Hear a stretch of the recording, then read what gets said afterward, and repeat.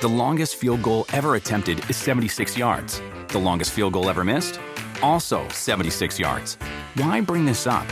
Because knowing your limits matters, both when you're kicking a field goal and when you gamble. Betting more than you're comfortable with is like trying a 70-yard field goal. It probably won't go well.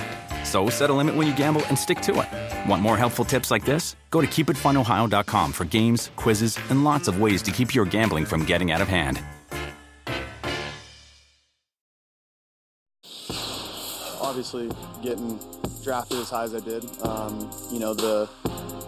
my expectations were to go in there, play 20 years, and win Super Bowls, and that was the dream going in there, and but obviously it didn't work out. But now, coming in as a Carolina Panther, I'm very excited. Obviously, we brought Sam here because we think he can play at a really high level. So I mean that would be obvious. But I literally just met him 10 minutes ago. I think so much has to play out over the offseason. I don't know that I could say exactly where we are yet. I think that'll all play out, but we obviously do feel really good about Sam and what he has the potential to do. All signs point towards them starting this over with another rookie quarterback. You were a rookie quarterback with the Jets. You spent your last 3 years with the Jets. So what advice would you give that player going to this team, and what kind of a team do you believe that next quarterback is coming into with the Jets? Have fun and don't pay attention to the media.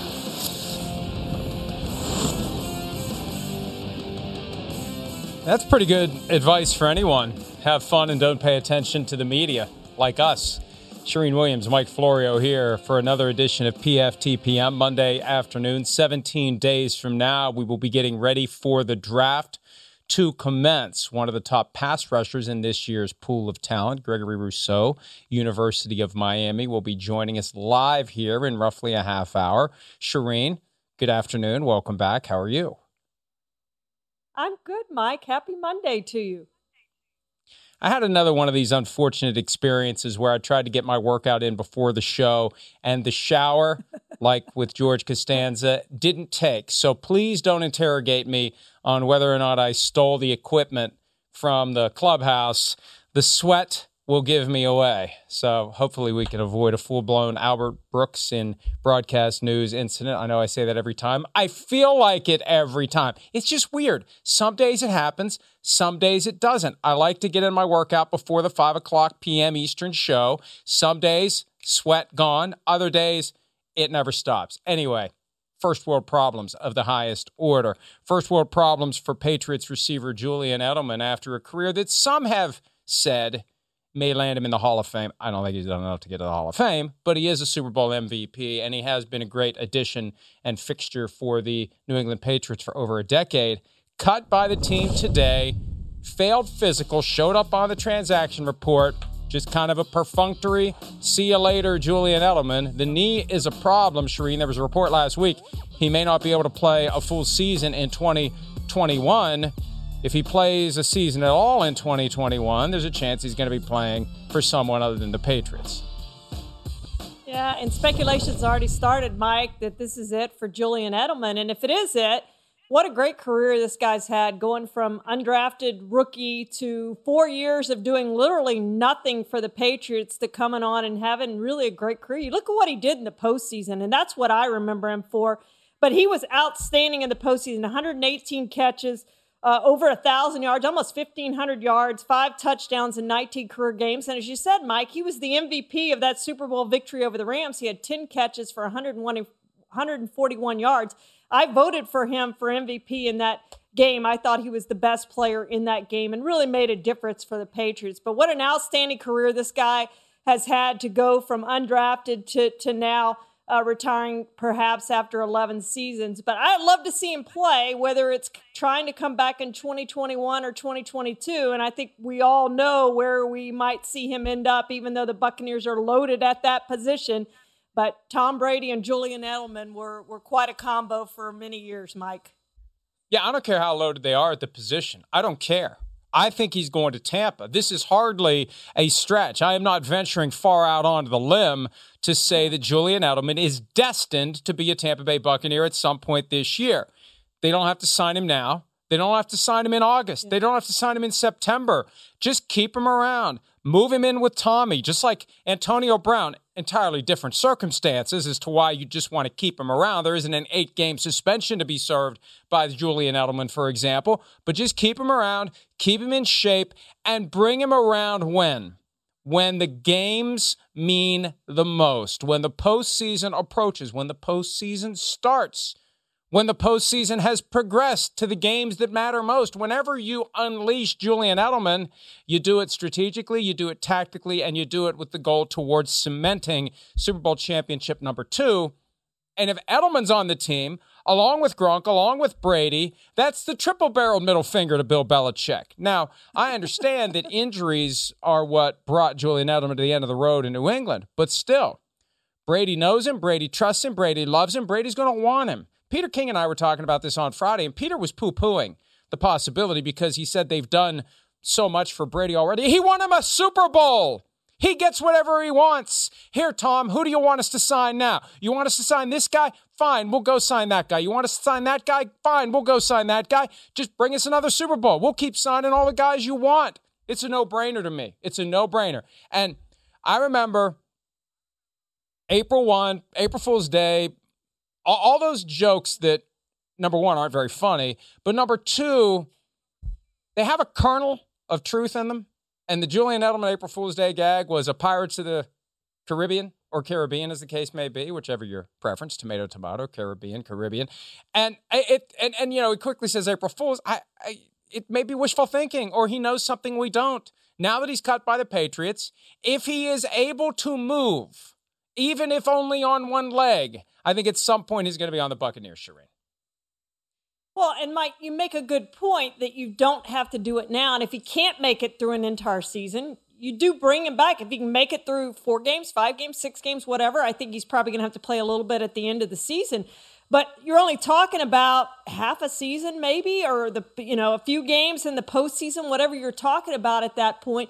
You're not talking about an entire season that you need this guy to play, but he can help you when it matters most, as you said, Mike, because he's been so good in the postseason. That's really when he is at his best. And so it does make sense if he can play it off. He wants to continue that career that he ends up in Tampa. I mean, it's just, it is almost a no-brainer.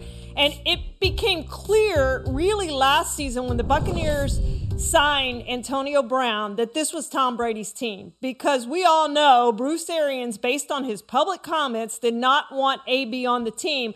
But Brady got his wish and had AB. I guarantee you Tom Brady will want Julian Edelman on his team if Julian Edelman is willing to play and able to play. That is what's going to happen at some point. I don't think it happens anytime soon, but if at some point in the season he decides he can play, I think he does end up in Tampa. And remember, Antonio Brown's still not signed. They have all their starters back. Brown and the Buccaneers reportedly far apart when it comes to a contract, and there is reason to be concerned about Brown in 2021. The trial on that civil charge of sexual assault and rape not set for December. At some point in the offseason, unless he settles the case, which he should do, just like we say with Deshaun Watson, make it right, have your reckoning, give justice to the person who's accusing you so everyone can move forward with their lives. If you don't do that, Antonio Brown's going to have to submit to a deposition where he's put under oath and he's asked a lot of questions. And if he behaves like he did in the lawsuit for trashing the luxury condo in Miami, it is going to go badly for him in this litigation. And who knows what the NFL does. If there's a videotape circulating of Antonio Brown being just over the top belligerent and hostile, and maybe gets twisted up in knots and admits to things that get him suspended under the personal conduct policy, reasons to not increase whatever it is that they've offered Antonio Brown. And now Julian Edelman comes in, different skill set, right? And maybe less available than Antonio Brown would be. But if he's a guy you just kind of keep on hold, on the back burner, and you work him in, you get him in shape, and you use him in the second half of the season, you accelerate his reps as you get closer and closer to the postseason, it makes it more likely, not less likely, that this team wins back-to-back championships. They may not need him to win it again, but I just feel like Tom Brady is gonna want to have that one thing he didn't have last year, Shireen, that guy that he knows so well. It's one brain that they share. One guy knows where the other guy is going to be at all times, no matter the defense, no matter the look, no matter the circumstance. Brady always knows where Edelman's going to be, and Edelman always knows where to go, and he doesn't have someone like that on the Buccaneers. Yeah, it's quite a relationship that the two of them had for so long, Mike. And you look back, Edelman only played 6 games last year, but one thing that really stood out to me was his yards per catch. Even though he only played 6 games, he only made 21 catches. He averaged 15 yards a catch. That was a career best for him. So he was able to get downfield in those 6 games that he played. He was able to run on that knee in the 6 games he played. So it makes you think that if he could possibly play 6 games, 8 games this season, that maybe he's able to do that as opposed to trying to play a full 17-game season. We've got the added game this year, plus the postseason. That's probably an awful lot to ask on that knee, but if you're only asking him to play those few games, he could be outstanding for Tom Brady, as we know. Yeah, and we'll see how it plays out. The Buccaneers also have acquired running back Gio Bernard on waivers. Not on waivers. He's a vested veteran. He doesn't have to be on waivers. The Bengals acquired Thaddeus Moss on waivers. He's Randy Moss's son. Gio Bernard can sign with anyone he wants, and he signed with the Tampa Bay Buccaneers. Makes it seem like LaShawn McCoy's not going to be back, right, Shireen? Because Leonard Fournette re-signed. Absolutely. They still have Ronald Jones. This means no more LaShawn McCoy for the Buccaneers. Not a bad couple of years for LaShawn McCoy, though. Land with the Chiefs, win a Super Bowl. Land with the Bucs, win a Super Bowl. Wherever LaShawn McCoy signs this year, pencil him in for Super Bowl 56. And didn't even play, Mike. He didn't play down. He was inactive for both Super Bowls and won 2 Super Bowl rings. So quite a way to finish your career, I think. I'm sure he would have rather have played, but to end your career with back-to-back Super Bowls, if this is the end for LaShawn McCoy, was quite a way to go out. And even though Giovanni Bernard's been around 9 years, he's still younger than LaShawn McCoy. McCoy, Hall of Fame potential. It's always tough with running backs, but he's been around a lot. He's done a lot, and he does cap his career if this is the end with back-to-back Super Bowls that he didn't play in. The Carolina Panthers and quarterback Sam Darnold, a long way to go to get to a Super Bowl. The Panthers desperate to get a franchise quarterback. They tried it with Teddy Bridgewater. Didn't work. Now Sam Darnold met with the media today in Carolina for the first time. Here he is talking about his 3 years with the New York Jets. Before the trade happened, I always thought that, I could make it work in New York. Just being honest, I really did. And like I said, my goal has never changed, even though there was speculation about me getting traded.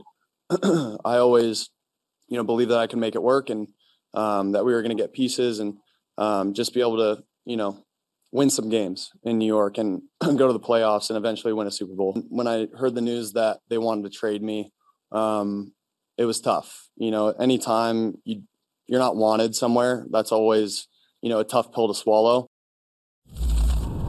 Yeah, 4 years ago, this is a guy who was entering his final year at USC with the presumption that he could be the top pick in the 2018 draft. He ended up 3rd overall. The Jets traded up to get him, gave up 3 second-round picks with the 6th overall pick to get to 3 and take Sam Darnold.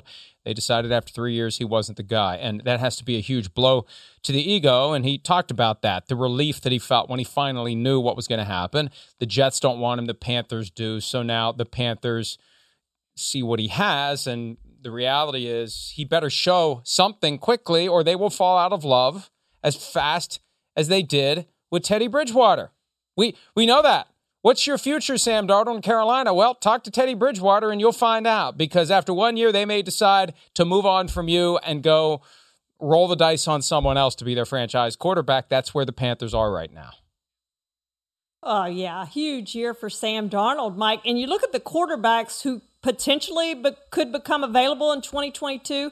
We're talking about Aaron Rodgers, Russell Wilson, Deshaun Watson, depending on what happens with him. But we're talking about big-time franchise quarterbacks. I know those guys are older, but do you not think that the Panthers and that owner would not jump at one of those guys if they got the opportunity to trade for one of those guys? There's no question, unless Sam Darnold comes out and does what he didn't do in New York and become the franchise quarterback that the Jets thought they were drafting with the 3rd overall pick, Mike. But you know what? The glare's going to be a lot less in Carolina than it was in the New York market for sure. So he's got a chance to go and reset and try to get it done. And we've seen it be done like this. Ryan Tannehill is a perfect example. Now, he was in Miami longer than what Darnold was in New York, but he went to Tennessee and hit the reset button and got another chance and made good on it. Used to, if your first team, the team that drafted you, said, we're moving on. That was it for you. You look at all those guys who never got that second opportunity, but Sam's getting his second opportunity just like Ryan Tannehill did. Now it's about making the most of it.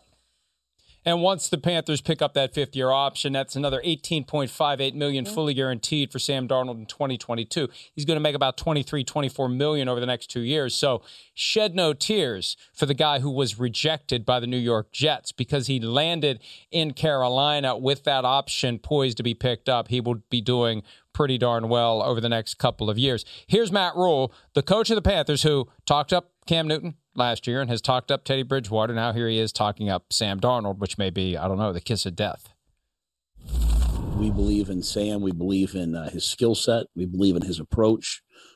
As you talk to people that know him, he's tough-minded, he's competitive, and we're really hopeful that this will be a great place for him, and this will be a tremendous time for him in his career. Matt, what physical skills still jump out to you when you watch Sam Darnold on tape, despite, the documented struggles over the last 3 years? I think when you see his arm talent, his ability to, I don't think there's a game that you watch where he doesn't make a play that makes you say that, there it is. Can fit the ball into tight windows, can create with his feet. He moves around a ton. He creates plays with his legs, extends plays with his legs. And then you can just kind of see and feel his grittiness and his toughness. So I think his arm talent, his movement are a great fit for the players that we have here that he'll be playing with. Okay, he's good enough to play in the NFL. We've seen that. Have we seen franchise quarterback traits yet for Sam Darnold? We haven't, or he would still be a member of the New York Jets. They had to decide bird in the hand versus franchise quarterback in the bush, and they're going presumably with Zach Wilson in the hopes that he takes them to that level where they contend every single year, regardless of what the quality is or isn't of the supporting cast. That's the quarterback everyone wants. Sam Darnold, you put the supporting cast around him, maybe he'll be good enough, Shireen. That's what the Panthers are banking on, at least for now, until that option falls into their lap to get a true shortlist franchise quarterback if it comes next year or the year after that. Yeah, I think he's going to get better coaching where he is now, and I think he has a better cast surrounding him right now. The Panthers can use that number 8 overall pick on best available, whoever that is, whether it's to help Sam Darnold in the offense or to help that defense. But he has weapons, Mike, and we know Robbie Anderson. They have a great connection. Robbie Anderson had a career year last year. He's getting Christian McCaffrey back. He's got some weapons on that offense. He's got a better offensive line than what he has. He's going to have an opportunity to show that he can be that franchise guy that he thinks he is, and the Jets at one time thought he was. Meanwhile, the Carolina Panthers continue to have Teddy Bridgewater under contract, $33 million fully guaranteed, given to Bridgewater when they signed him last year. Here's Rule talking about the future of Teddy Bridgewater, which presumably will not be as a member of the Carolina Panthers. Here it comes. Trust me. Here it comes. I swear. I wouldn't lie to you. Here it comes. Here it comes. Teddy Bridgewater. Matt Rule. I think you guys all know how I feel about Teddy as a professional. As a person, I believe that he can win as a quarterback in this league. I believe that he can move the ball and do good things. I believe that whatever situation he walks into, he's going to walk in with a great attitude. So, but in terms of what will happen, I honestly would have to say, we'll have to wait and see how things play out, over the coming weeks. For him and for us. Yeah, here's how it's going to play out. It's simple. They're either going to trade him or they're going to cut him. That's how it's going to play out. And if they trade him, they may have to pay part of the $10 million fully guaranteed that he's already due to make. He's going to have to agree to take less than the $17 million that he's due to make in salary this year to facilitate a trade. If he wants to draw a line in the sand and say, I'm not taking a penny less than $17 million, he's eventually going to get cut, and the Panthers will pay him the difference between whatever he makes somewhere else, maybe with the Buccaneers at $1.075 million, and the $10 million fully guaranteed he's due to make this year. That's it. He's going to be traded if he's willing to cooperate, and there's a team out there that's willing to cooperate, and the Panthers are willing to pay a little bit of that money, or he's going to get cut. It's that simple. They're not paying him $17 million to be on the roster this year, Shireen. Yeah, no question about that. We know Teddy Bridgewater is moving on somewhere else. And if I'm the Panthers, I try to trade him wherever I can outside the division, because there's a good chance if he gets cut, he can go take the minimum and, hey, go back to New Orleans, go to Tampa. There's lots of options there in the division for Teddy Bridgewater if he's going to be a backup, if he's not going to get a chance to start somewhere. So if I am the Panthers, I want to trade him, and I want to trade him somewhere else. I don't want to take the chance that he's going to come back and beat me and have some demons left over from cutting him, Mike. So I'm going to trade him wherever I can outside the division. Of course, if I don't believe in him, then it's a Trojan horse. Like, go ahead, play for the Buccaneers. Well, sure, take him. Sure, we think he's not very good. Although I think he's the guy that he always was. I think he was no different last year than he ever had been. I just think that David Tepper, the owner of the team, is so intent on getting a franchise quarterback that Teddy Bridgewater's not good enough. And there's a chance a year from now, the conclusion is going to be Sam Darnold is not good enough. In Philadelphia, it turned out Carson Wentz wasn't good enough, nor was Doug Peterson, nor was a lot of guys who had been on the roster since they won the Super Bowl 3 years ago. There is a long article in The Athletic, and when I say long, it's long. And I apologize that I just don't have it in me to read all of these long-ass articles. I'm sorry. I still believe you should get a T-shirt if you can prove that you read one of these things start to finish. And I would submit to you that not many T-shirts would have to be made, because I doubt that even the members of the media who shout from on high what a great thing it is that this long article was written, they don't read all of it either, Shireen. Sorry. Just a rant that I have to. Can I admit I didn't read all of it? How can anyone, at a certain point, here's what happens. You start reading with every intent. I'm going to read it. I'm going to read it. I'm going to read it. And then after about 5 or 6 paragraphs, it's scroll, look for something that jumps off the page. Isn't that what we all do? Isn't that what we do? So why write a long-ass article like that? What am I missing? I like to write them. You just don't have enough time to read them, Mike. I agree with you. You don't have time enough to read them. You don't. Nobody does.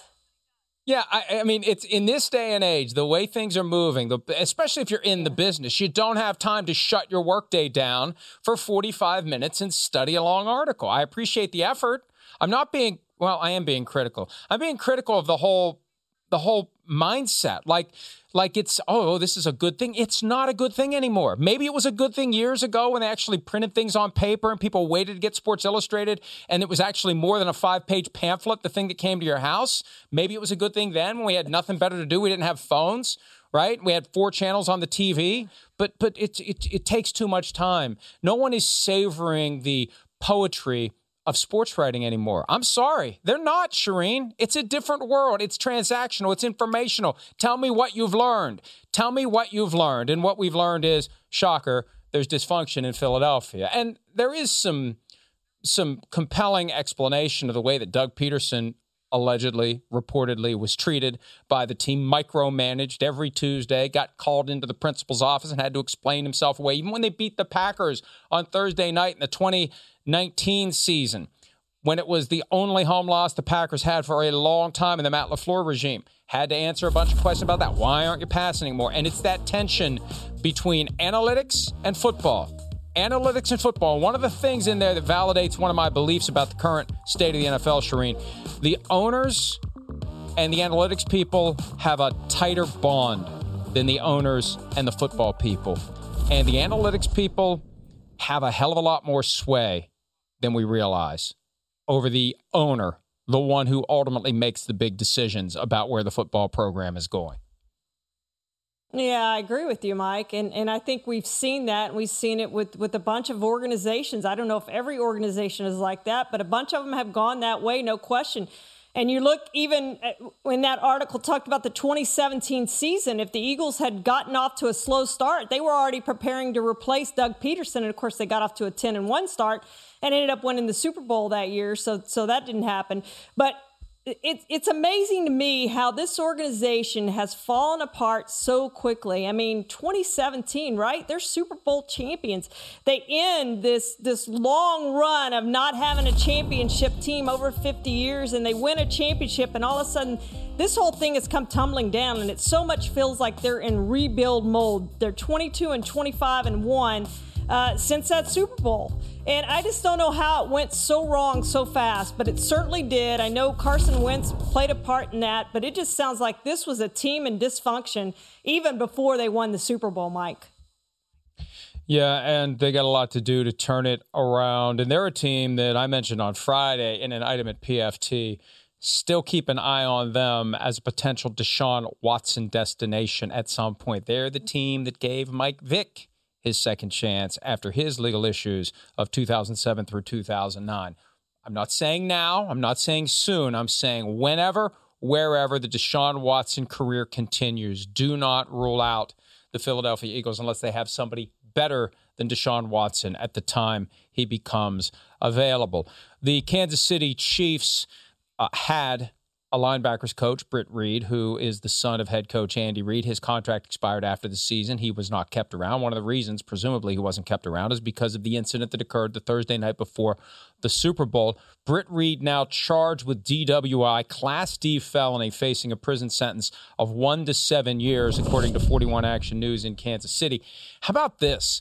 0.113 blood alcohol concentration. That is 0.033 above the 0.08 legal limit in every state. Now, an analysis concluded that Reed was driving 83.9 miles per hour. I hope that wasn't the speed at the time of impact of the vehicle that was parked. My goodness. But a horrific situation. We've talked from time to time about the 5-year-old girl who was horribly injured and will have permanent injuries, according to the reports that are out there. But Britt Reed facing prison, and his coaching career may be permanently on hold. And there are still unanswered questions about where he was drinking at a time when the pandemic limits the options to go out to a bar or a restaurant, and when you're at work the week of the Super Bowl, practice, meetings, in your office, at the facility. What did the Chiefs know and when did they know it? I think that's going to be a question that ultimately is explored not by the criminal process, but by the civil process. When an effort is made on behalf of the people who were injured in this accident to find compensation for the medical bills that will be significant, that already are and will continue to be if there are permanent injuries, you look anywhere you can for somebody who may be legitimately responsible. And if there's an argument to be made that the Chiefs knew or should have known that Britt Reed was engaged in these activities and he went and got on the car. You know, it's tougher than the typical dram shop case when you prove that you served someone who shouldn't have been served. But if there's a legal theory to be articulated, and if there's reason to say that the Chiefs knew or should have known what was going on, Shireen, that may be a path that this eventually takes in the effort to find compensation for the expenses that will arise as a result of this incident that was sparked by Britt Reed.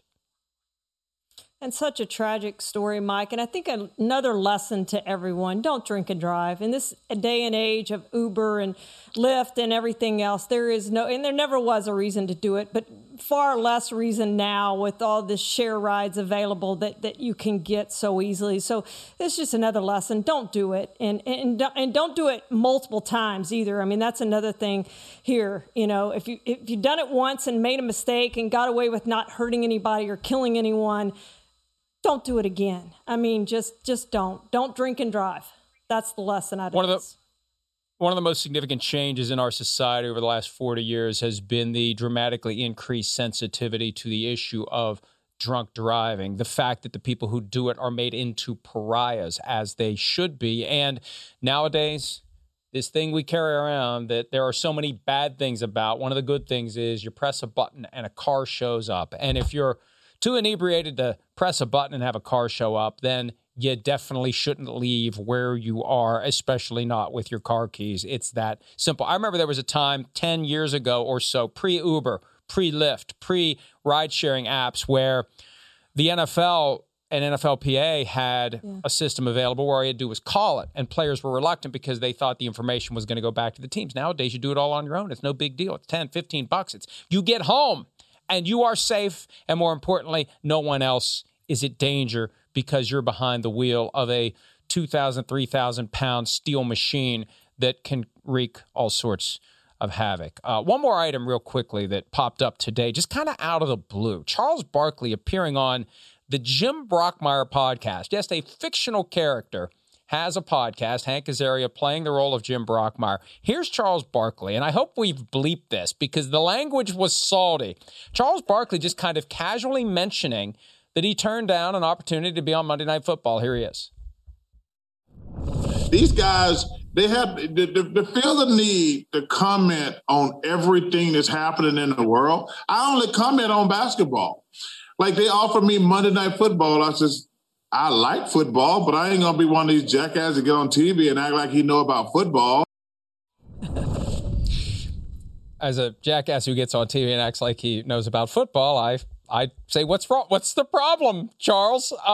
He's already got a job talking about basketball. He doesn't need to do it like we do it. But I'm told, sources close to me tell me, that there was a time back when ABC had Monday Night Football where there were conversations with Charles Barkley about potentially doing a halftime segment every week where he talked with Al Michaels and John Madden about anything, just anything. And that may be what he's referring to, although that's not the classic get in the booth and do Monday Night Football, although chances are a little bit of Charles at halftime on Monday Night Football may have led to a lot more Charles. But there may have been some other option that emerged over the past 10 or 15 years, Shireen. But there was a time when ABC had Monday Night Football that they did offer him a chance to get together with Al and John Madden at halftime every week, and he passed on that, I'm told.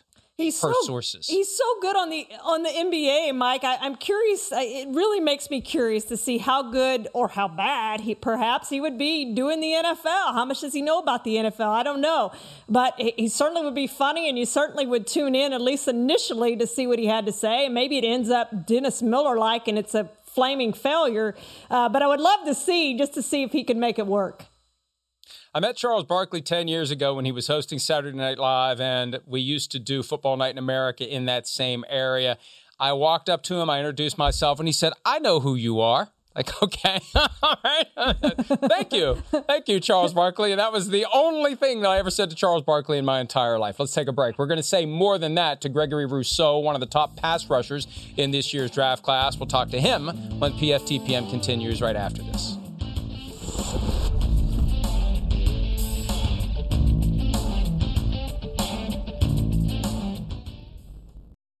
The longest field goal ever attempted is 76 yards. The longest field goal ever missed? Also 76 yards. Why bring this up? Because knowing your limits matters, both when you're kicking a field goal and when you gamble. Betting more than you're comfortable with is like trying a 70-yard field goal. It probably won't go well. So set a limit when you gamble and stick to it. Want more helpful tips like this? Go to keepitfunohio.com for games, quizzes, and lots of ways to keep your gambling from getting out of hand.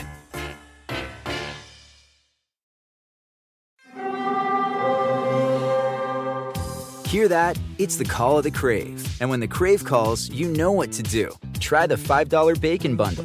Because the only thing better than a White Castle slider is a White Castle slider topped with crispy hickory smoked bacon. So pick any two of either the Bacon Cheese Slider, 1921 Bacon Cheese Slider, or Chicken Bacon Ranch Slider. And also get a small fry for just $5 with the $5 Bacon Bundle. White Castle. Follow your Crave.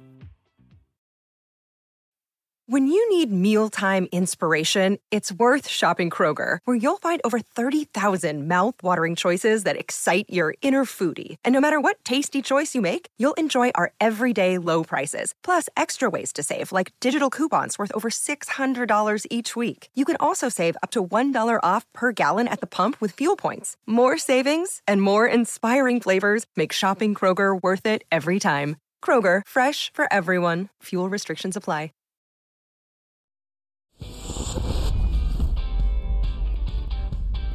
17 days away from the 2021 NFL Draft, and one of the top pass rushers in this year's class joins us now live, Gregory Rousseau. He was the ACC Defensive Rookie of the Year in 2019 with 15.5 sacks, one less than Chase Young, who went number 2 last year. Greg, welcome to the program. How are you? I'm doing great. Thanks for having me. Hey, now let me start with this, because I said Greg, but I see Gregory. What's your preference? We need to know. We need to know. We're going to be saying your name all the time. Greg is solid. I like Greg. I saw that that before we talk about what you do as a pass rusher, I saw that you played receiver in high school, and I saw some video on your Twitter page of a really tall, skinny kid that supposedly is you running pass routes. What drew you to the defensive side of the ball at the next level? I'd really say, like, during recruitment, I got a lot of my bigger offers for defense and, like, the outside linebacker / DN position. But a big part of it was definitely Coach Diaz, who was, back then, he was the DC. He sat me down and he told me that he saw Manny Lawson in my game, Manny Lawson at NC State, or was on that coaching staff. So he told me that I admire of Manny Lawson. And then him drawing that comparison really made me think about making that switch to, that's what I did. You talked about Manny Lawson. I read an article where you compared yourself to Chandler Jones, being asked a question about Chandler Jones because of the similar body style. Who do you think you're most alike that plays in the NFL now? I'd say either Chandler Jones, because, like, we're both, like, long-limbed, like, striders, you know, we're good at using our limbs. But I'd also say Calais Campbell, because he condenses. He plays the 3-tech, 0, 5, to 9. So he plays all over defensive line, and he's done that throughout his career. So those are two great comparisons for me, I feel like. I saw that Calais Campbell had some praise for you and said he could be better than me. Now, when you hear something like that from Calais Campbell, he could be better than me, it's got to make you feel good, but it's also got to make you feel a little pressure to live up to that kind of an expectation. Yeah, I'd say more than anything, it really just motivates me, you know. For him to talk about me like that is awesome. It's a blessing, you know, but now I just got to go out there and prove him right. So I got to make sure that every day I'm getting better, you know, improving in something, whether it's mental, physical, like anything. So hopefully one day I'll be better than him. That's my goal for sure, because he's a heck of a player. He's amazing. You did your pre-draft training, I think, at Pensacola. Now you said you're back in South Florida. What's really been the focus for you pre-combine and pre-pro day? I guess no real combine this year, but pre-pro day, really, what's been the focus for you? Like I said, it's always getting better, you know, taking steps toward greatness every single day. I'd say one thing I've been focusing on a lot has definitely been just my D-line technique, so getting off the ball as quick as possible, but also working my hands, because a lot of times being a defensive lineman, you beat the offensive line's hands, you beat the man, so that's a big thing for my position. So just working my hands at all times and always working my get off, and also my pad level, because I'm a taller guy, so it's easier when you're taller to have tendencies to get up high during your rush. So really just staying low, doing all that stuff to make me the best player possible. How hard was it for you to put weight on that frame? I still think about the video of you running pass routes when you were younger. You had to put in a lot of work to bulk up to the size you are now, and a lot of time at the table with a fork and a knife. Both of them. I used to eat with my nutritionist at Miami. He'd like call me in the room and he'd make like this big bowl of chicken Alfredo, and I'd have to just like scarf it down. So that part was tough. But definitely a lot of hard work in the weight room and a lot of hard work when it comes to nutrition, for sure. And it's paying off. You and Jalen Phillips were one of the best pass rushing duos in college football in 2019, and you saw what he did last year, and unfortunately I think he has COVID now, but how do you think he's going to be in pro football? Can he continue to do what he did in college over the last 2 years? I think he definitely will. You know, he's a great player. He's super competitive. He's a freak athlete, obviously, but he's also a really good person, you know, and he's really determined. So just for him to battle back from all that adversity that happened earlier in his career, it shows so much about him as a person and him as a player. So I feel like he's going to have a great career in the pros. I saw recently you accepted an invitation to be in Cleveland for the draft. How long did it take you to think about that? Because some guys go, some guys don't. Was it something you wrestled with, or did you know immediately you wanted to go? I thought about it, talked to my family about it and stuff like that, but I feel like it was the right decision for me to go. It's a moment I've been waiting for my whole entire life. I've been dreaming about it. So to have the opportunity to go to Cleveland in person is a huge blessing, especially with COVID these days and how the last draft was virtual. I mean, it's awesome to be able to go in person and shake the commissioner's hand. So that's my goal, you know, and I couldn't turn it down. I couldn't. It's been a lifelong dream. All right, you dreamed of playing in the NFL. Was there a team you grew up wanting to play for? No team in particular. I mean, I was a Dolphins fan because everybody down here is a Dolphins fan, but I'm going to be a fan of the team that drafts me. That's going to be my team for sure. I'm going to have all the jerseys. Well, Gregory, there's always one box that I check when it's time to talk to the guys getting ready to get drafted, and it's whether or not you've pulled up Madden, created a player that is you, and tried on all the different uniforms to see which one looks best. Have you done it, and which one looks best? Of course. I mean, I don't know. I can't say which one looks best, but I've been doing this since I was a little kid, so of course I've done that. That's my whole entire life right there. I love Madden. You've played so many great players in the ACC. Who's the best player you've played against? Best player, I'd say Cam Akers, Florida State. He was just a monster. Gregory, we mentioned COVID a little bit ago, and you're one of the guys who made the conscientious decision not to play in 2020 because of what was going on with the pandemic. And look, I fully support that. It was a crazy time. It was scary. People didn't want to travel. People didn't want to leave the home. Nobody knew how bad it was going to be. Nobody knew what the protections would be for college football players. The NCAA wasn't as involved as the NFL was for the pro teams. What were the main factors that drove your decision? How do you feel about it now that we're hopefully getting toward the other side of the pandemic? I mean, I'm glad it's coming to an end. What went into my decision was definitely just the uncertainty and everything that was going on at the time. It was really just really crazy times and just not knowing what's going to happen day after day. And I feel like we're definitely trending in the right direction. I feel like it should be gone in the near future. And I think your mom's a nurse or was a nurse too, right? Yeah, my mom was a nurse. Did that play? Yeah, she was dealing with COVID patients, so she saw like what's the personal what was going on, you know? In this process leading up to the draft, and I've heard this from different players, questions that you get from teams about why you did what you did. And, you know, there are some teams that may hold it against a guy who made the decision, assuming that they didn't love football. What kind of reaction have you gotten from NFL teams to the fact that you did choose to sit out last year because of the pandemic? I feel like I got a pretty positive reaction for sure. I mean, they're just dotting their I's and crossing their T's, trying to make sure that I am a player who loves football. So they always ask me, why did you opt out? What went through the decision? So I just always confirm that I do love football.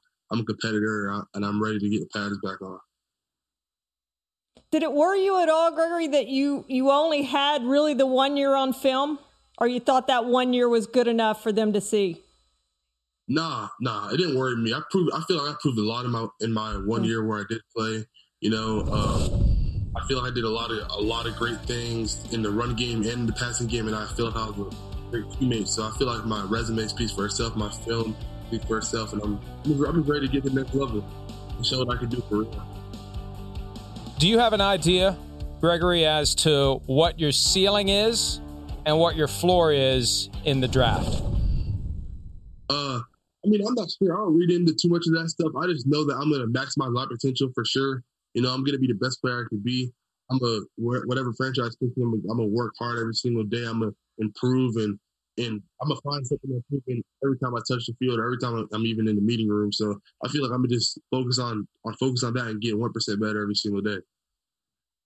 Have you gotten any good reads from any of the teams that you feel like really like you? Yeah, I mean a couple of them, but like from like draft stories I've been hearing, it's like sometimes like you get picked by a team that hasn't even really talked to you like that. So I mean, I'm just keeping all the doors open. You know, at 6'7" and highly athletic, there are other sports that maybe you could have tried. If it wasn't football, what would you be doing athletically? I mean, probably basketball, but I just never had that love for basketball like I love football. So, I mean, basketball was fun, but it was more like a side sport. You know, I played it here and there. It was fun, but football has just always been that sport for me, you know? What sparked that love of football? Where'd that come from? I'd say the Madden video game. So just having that in the house at an early age really just made me like super interested in the sport. And when I got on the field and started playing it, I fell in love with it even more. You've talked about wanting to improve in all areas. Is there one specific area you feel like you really need to improve at to have a great rookie year? I definitely say for me, just getting my hands quicker is a big thing, you know, because NFL is like you beat the hands. That's huge. The person with the quicker hands always come out on top. So I feel like that's real big. Well, Gregory, I play a lot of Madden, even though I'm old. I'm not supposed to. Right. I do. And I'm always looking for a good edge rusher. I like using that goal line man formation where you bring the right side outside linebacker up to, and he gets on top of the quarterback before the quarterback can get rid of the ball. So I'm looking forward to getting Gregory Rousseau coming off the edge, 95 speed, and putting the quarterback on his ass before he gets a chance to throw it. I can't wait for that. It's there. Use me, man. Use me. I got you. I'm coming through. All right. Well, hey, we wish you all the best. Congratulations on your success at the University of Miami. We look forward to seeing what happens for you in 17 days. NFL draft coming up. All the best, and we look forward to talking to you again soon. For sure. Thanks for having me. God bless, man. Thank you. All right. You too, pal. There he is. Gregory Rousseau, University of Miami. 15.5 sacks back in 2019. We're going to take a break. We'll be back with more right after this.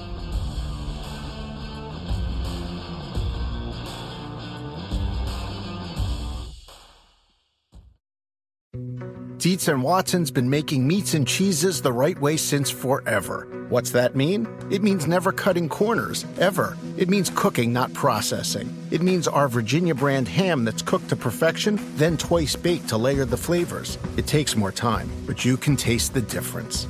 We come to work every day to do it the right way, even if it's the hard way. Because if it's not right for us, it's not right for you. Dietz & Watson, it's a family thing since 1939. The longest field goal ever attempted is 76 yards. The longest field goal ever missed? Also 76 yards. Why bring this up? Because knowing your limits matters, both when you're kicking a field goal and when you gamble. Betting more than you're comfortable with is like trying a 70-yard field goal. It probably won't go well. So set a limit when you gamble and stick to it. Want more helpful tips like this? Go to keepitfunohio.com for games, quizzes, and lots of ways to keep your gambling from getting out of hand. Do you want a beautiful lawn? Enter TruGreen, the easiest way to get a great lawn. Just water and mow, and they'll do the rest. Weed control, fertilization, aeration, and more. TruGreen is the official lawn care treatment provider of the PGA Tour, and they have a verified best price, which guarantees you the lowest price with no compromise on quality. You do you. Let TruGreen do your lawn care. Visit TruGreen.com, TruGreen.com, to get the best lawn at the best price with the best people. Guaranteed.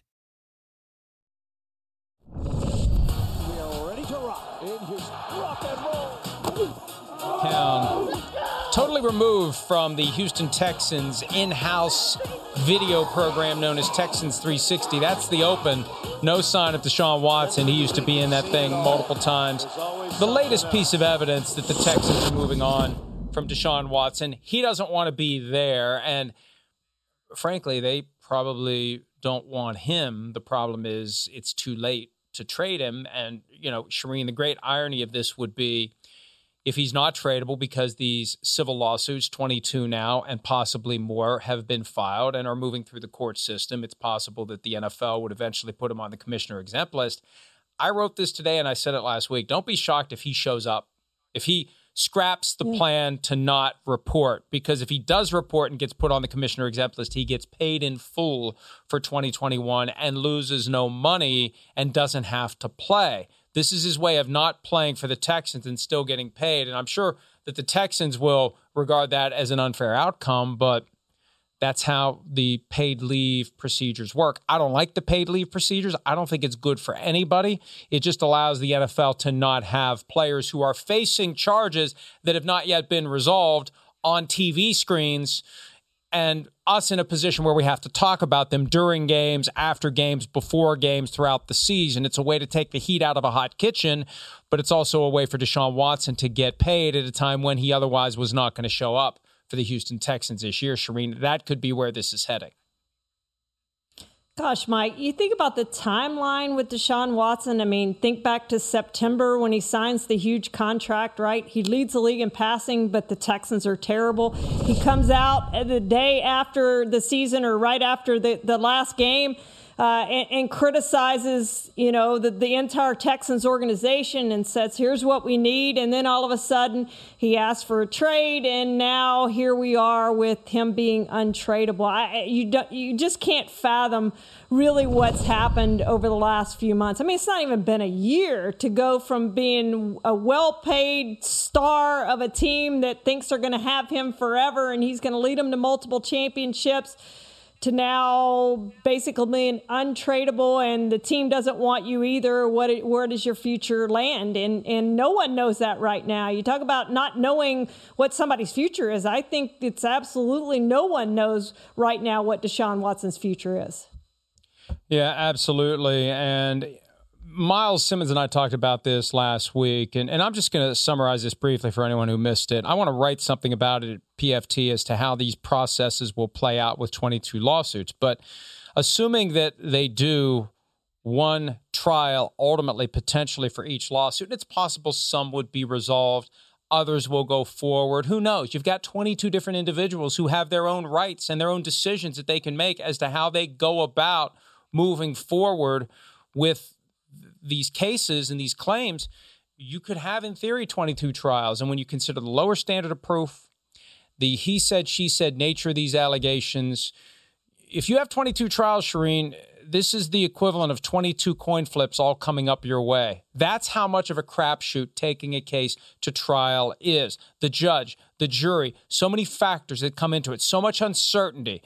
The chances of winning every single one of those for Deshaun Watson are very, very, very small. As long as you have basic testimony that doesn't get thrown out of court, that gets put in front of a jury, you never know which jury is going to respond well to Deshaun Watson and which one won't. That's what he's facing if he doesn't find a way to make this situation right with a settlement of as many of these claims as possible, if not all of them, and his career potentially is going to be put on hold until these cases are resolved, which could take up to really 18 months to 2 years.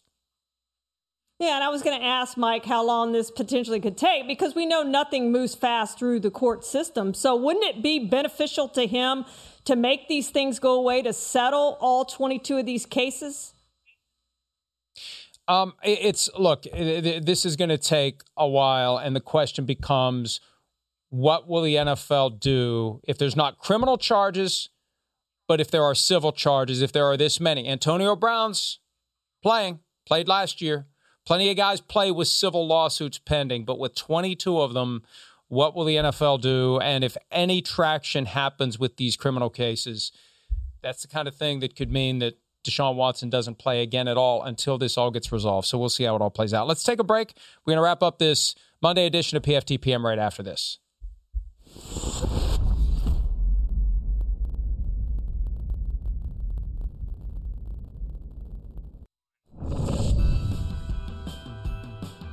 Peter King reported today in Football Morning in America that Kevin James is going to play Sean Payton in a movie based on the 2012 season when Payton was suspended for the Bountygate scandal and coached his son's youth football team. Home Team is the name of the Atlanta Falcons. Yeah, look, you got to get, if you're going to put Sean Payton's head over Paul Blart's body, you got to give him some sort of a neck. That's disturbing. And of course, the Saints responded. The king of beating Atlanta, the longest running show in Atlanta. Well done by the social media teams with the Falcons and the Saints. I don't know if the movie's going to be any good or not. I don't see Kevin James playing Sean Payton unless one of them gains a lot of weight or one of them loses a lot of weight. But that inspired our final segment for today. Our picks for actors who could play NFL head coaches, I guess past, present, whenever. Shireen, I'll let you go first.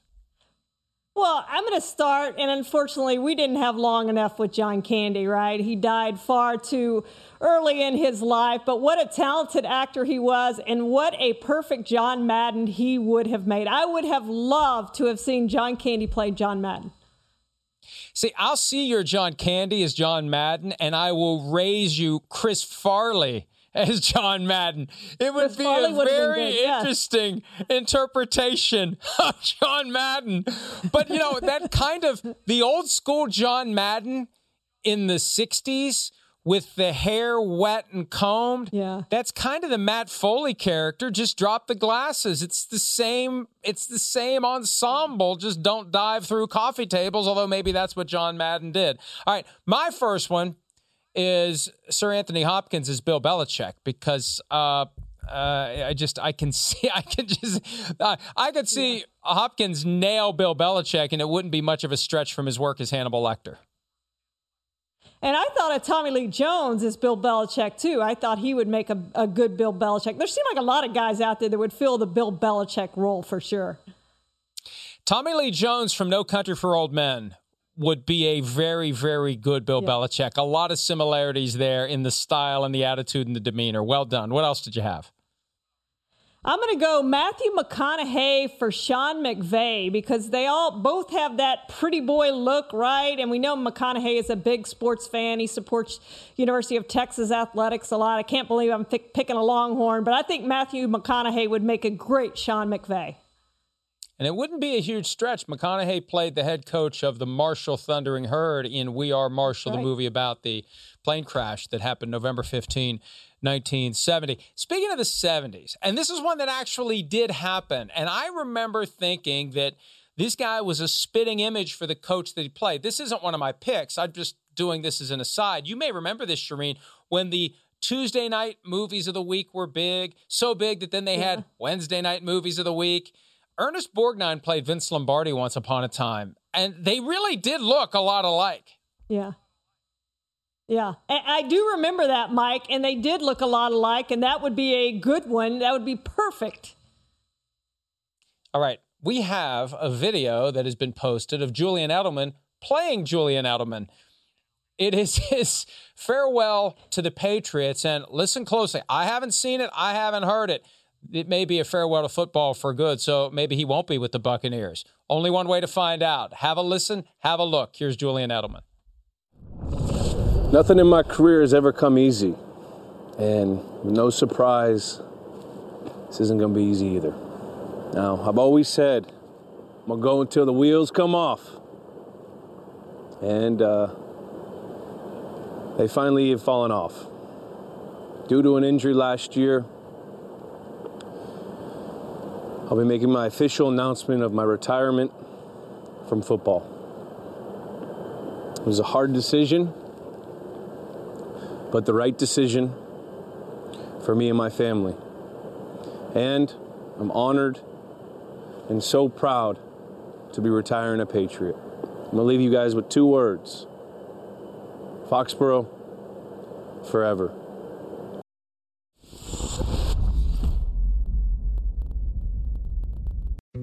Dietz & Watson's been making meats and cheeses the right way since forever. What's that mean? It means never cutting corners, ever. It means cooking, not processing. It means our Virginia brand ham that's cooked to perfection, then twice baked to layer the flavors. It takes more time, but you can taste the difference.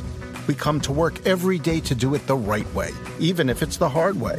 Because if it's not right for us, it's not right for you. Dietz & Watson, it's a family thing since 1939. The longest field goal ever attempted is 76 yards. The longest field goal ever missed? Also 76 yards. Why bring this up? Because knowing your limits matters, both when you're kicking a field goal and when you gamble. Betting more than you're comfortable with is like trying a 70-yard field goal. It probably won't go well. So set a limit when you gamble and stick to it. Want more helpful tips like this? Go to keepitfunohio.com for games, quizzes, and lots of ways to keep your gambling from getting out of hand.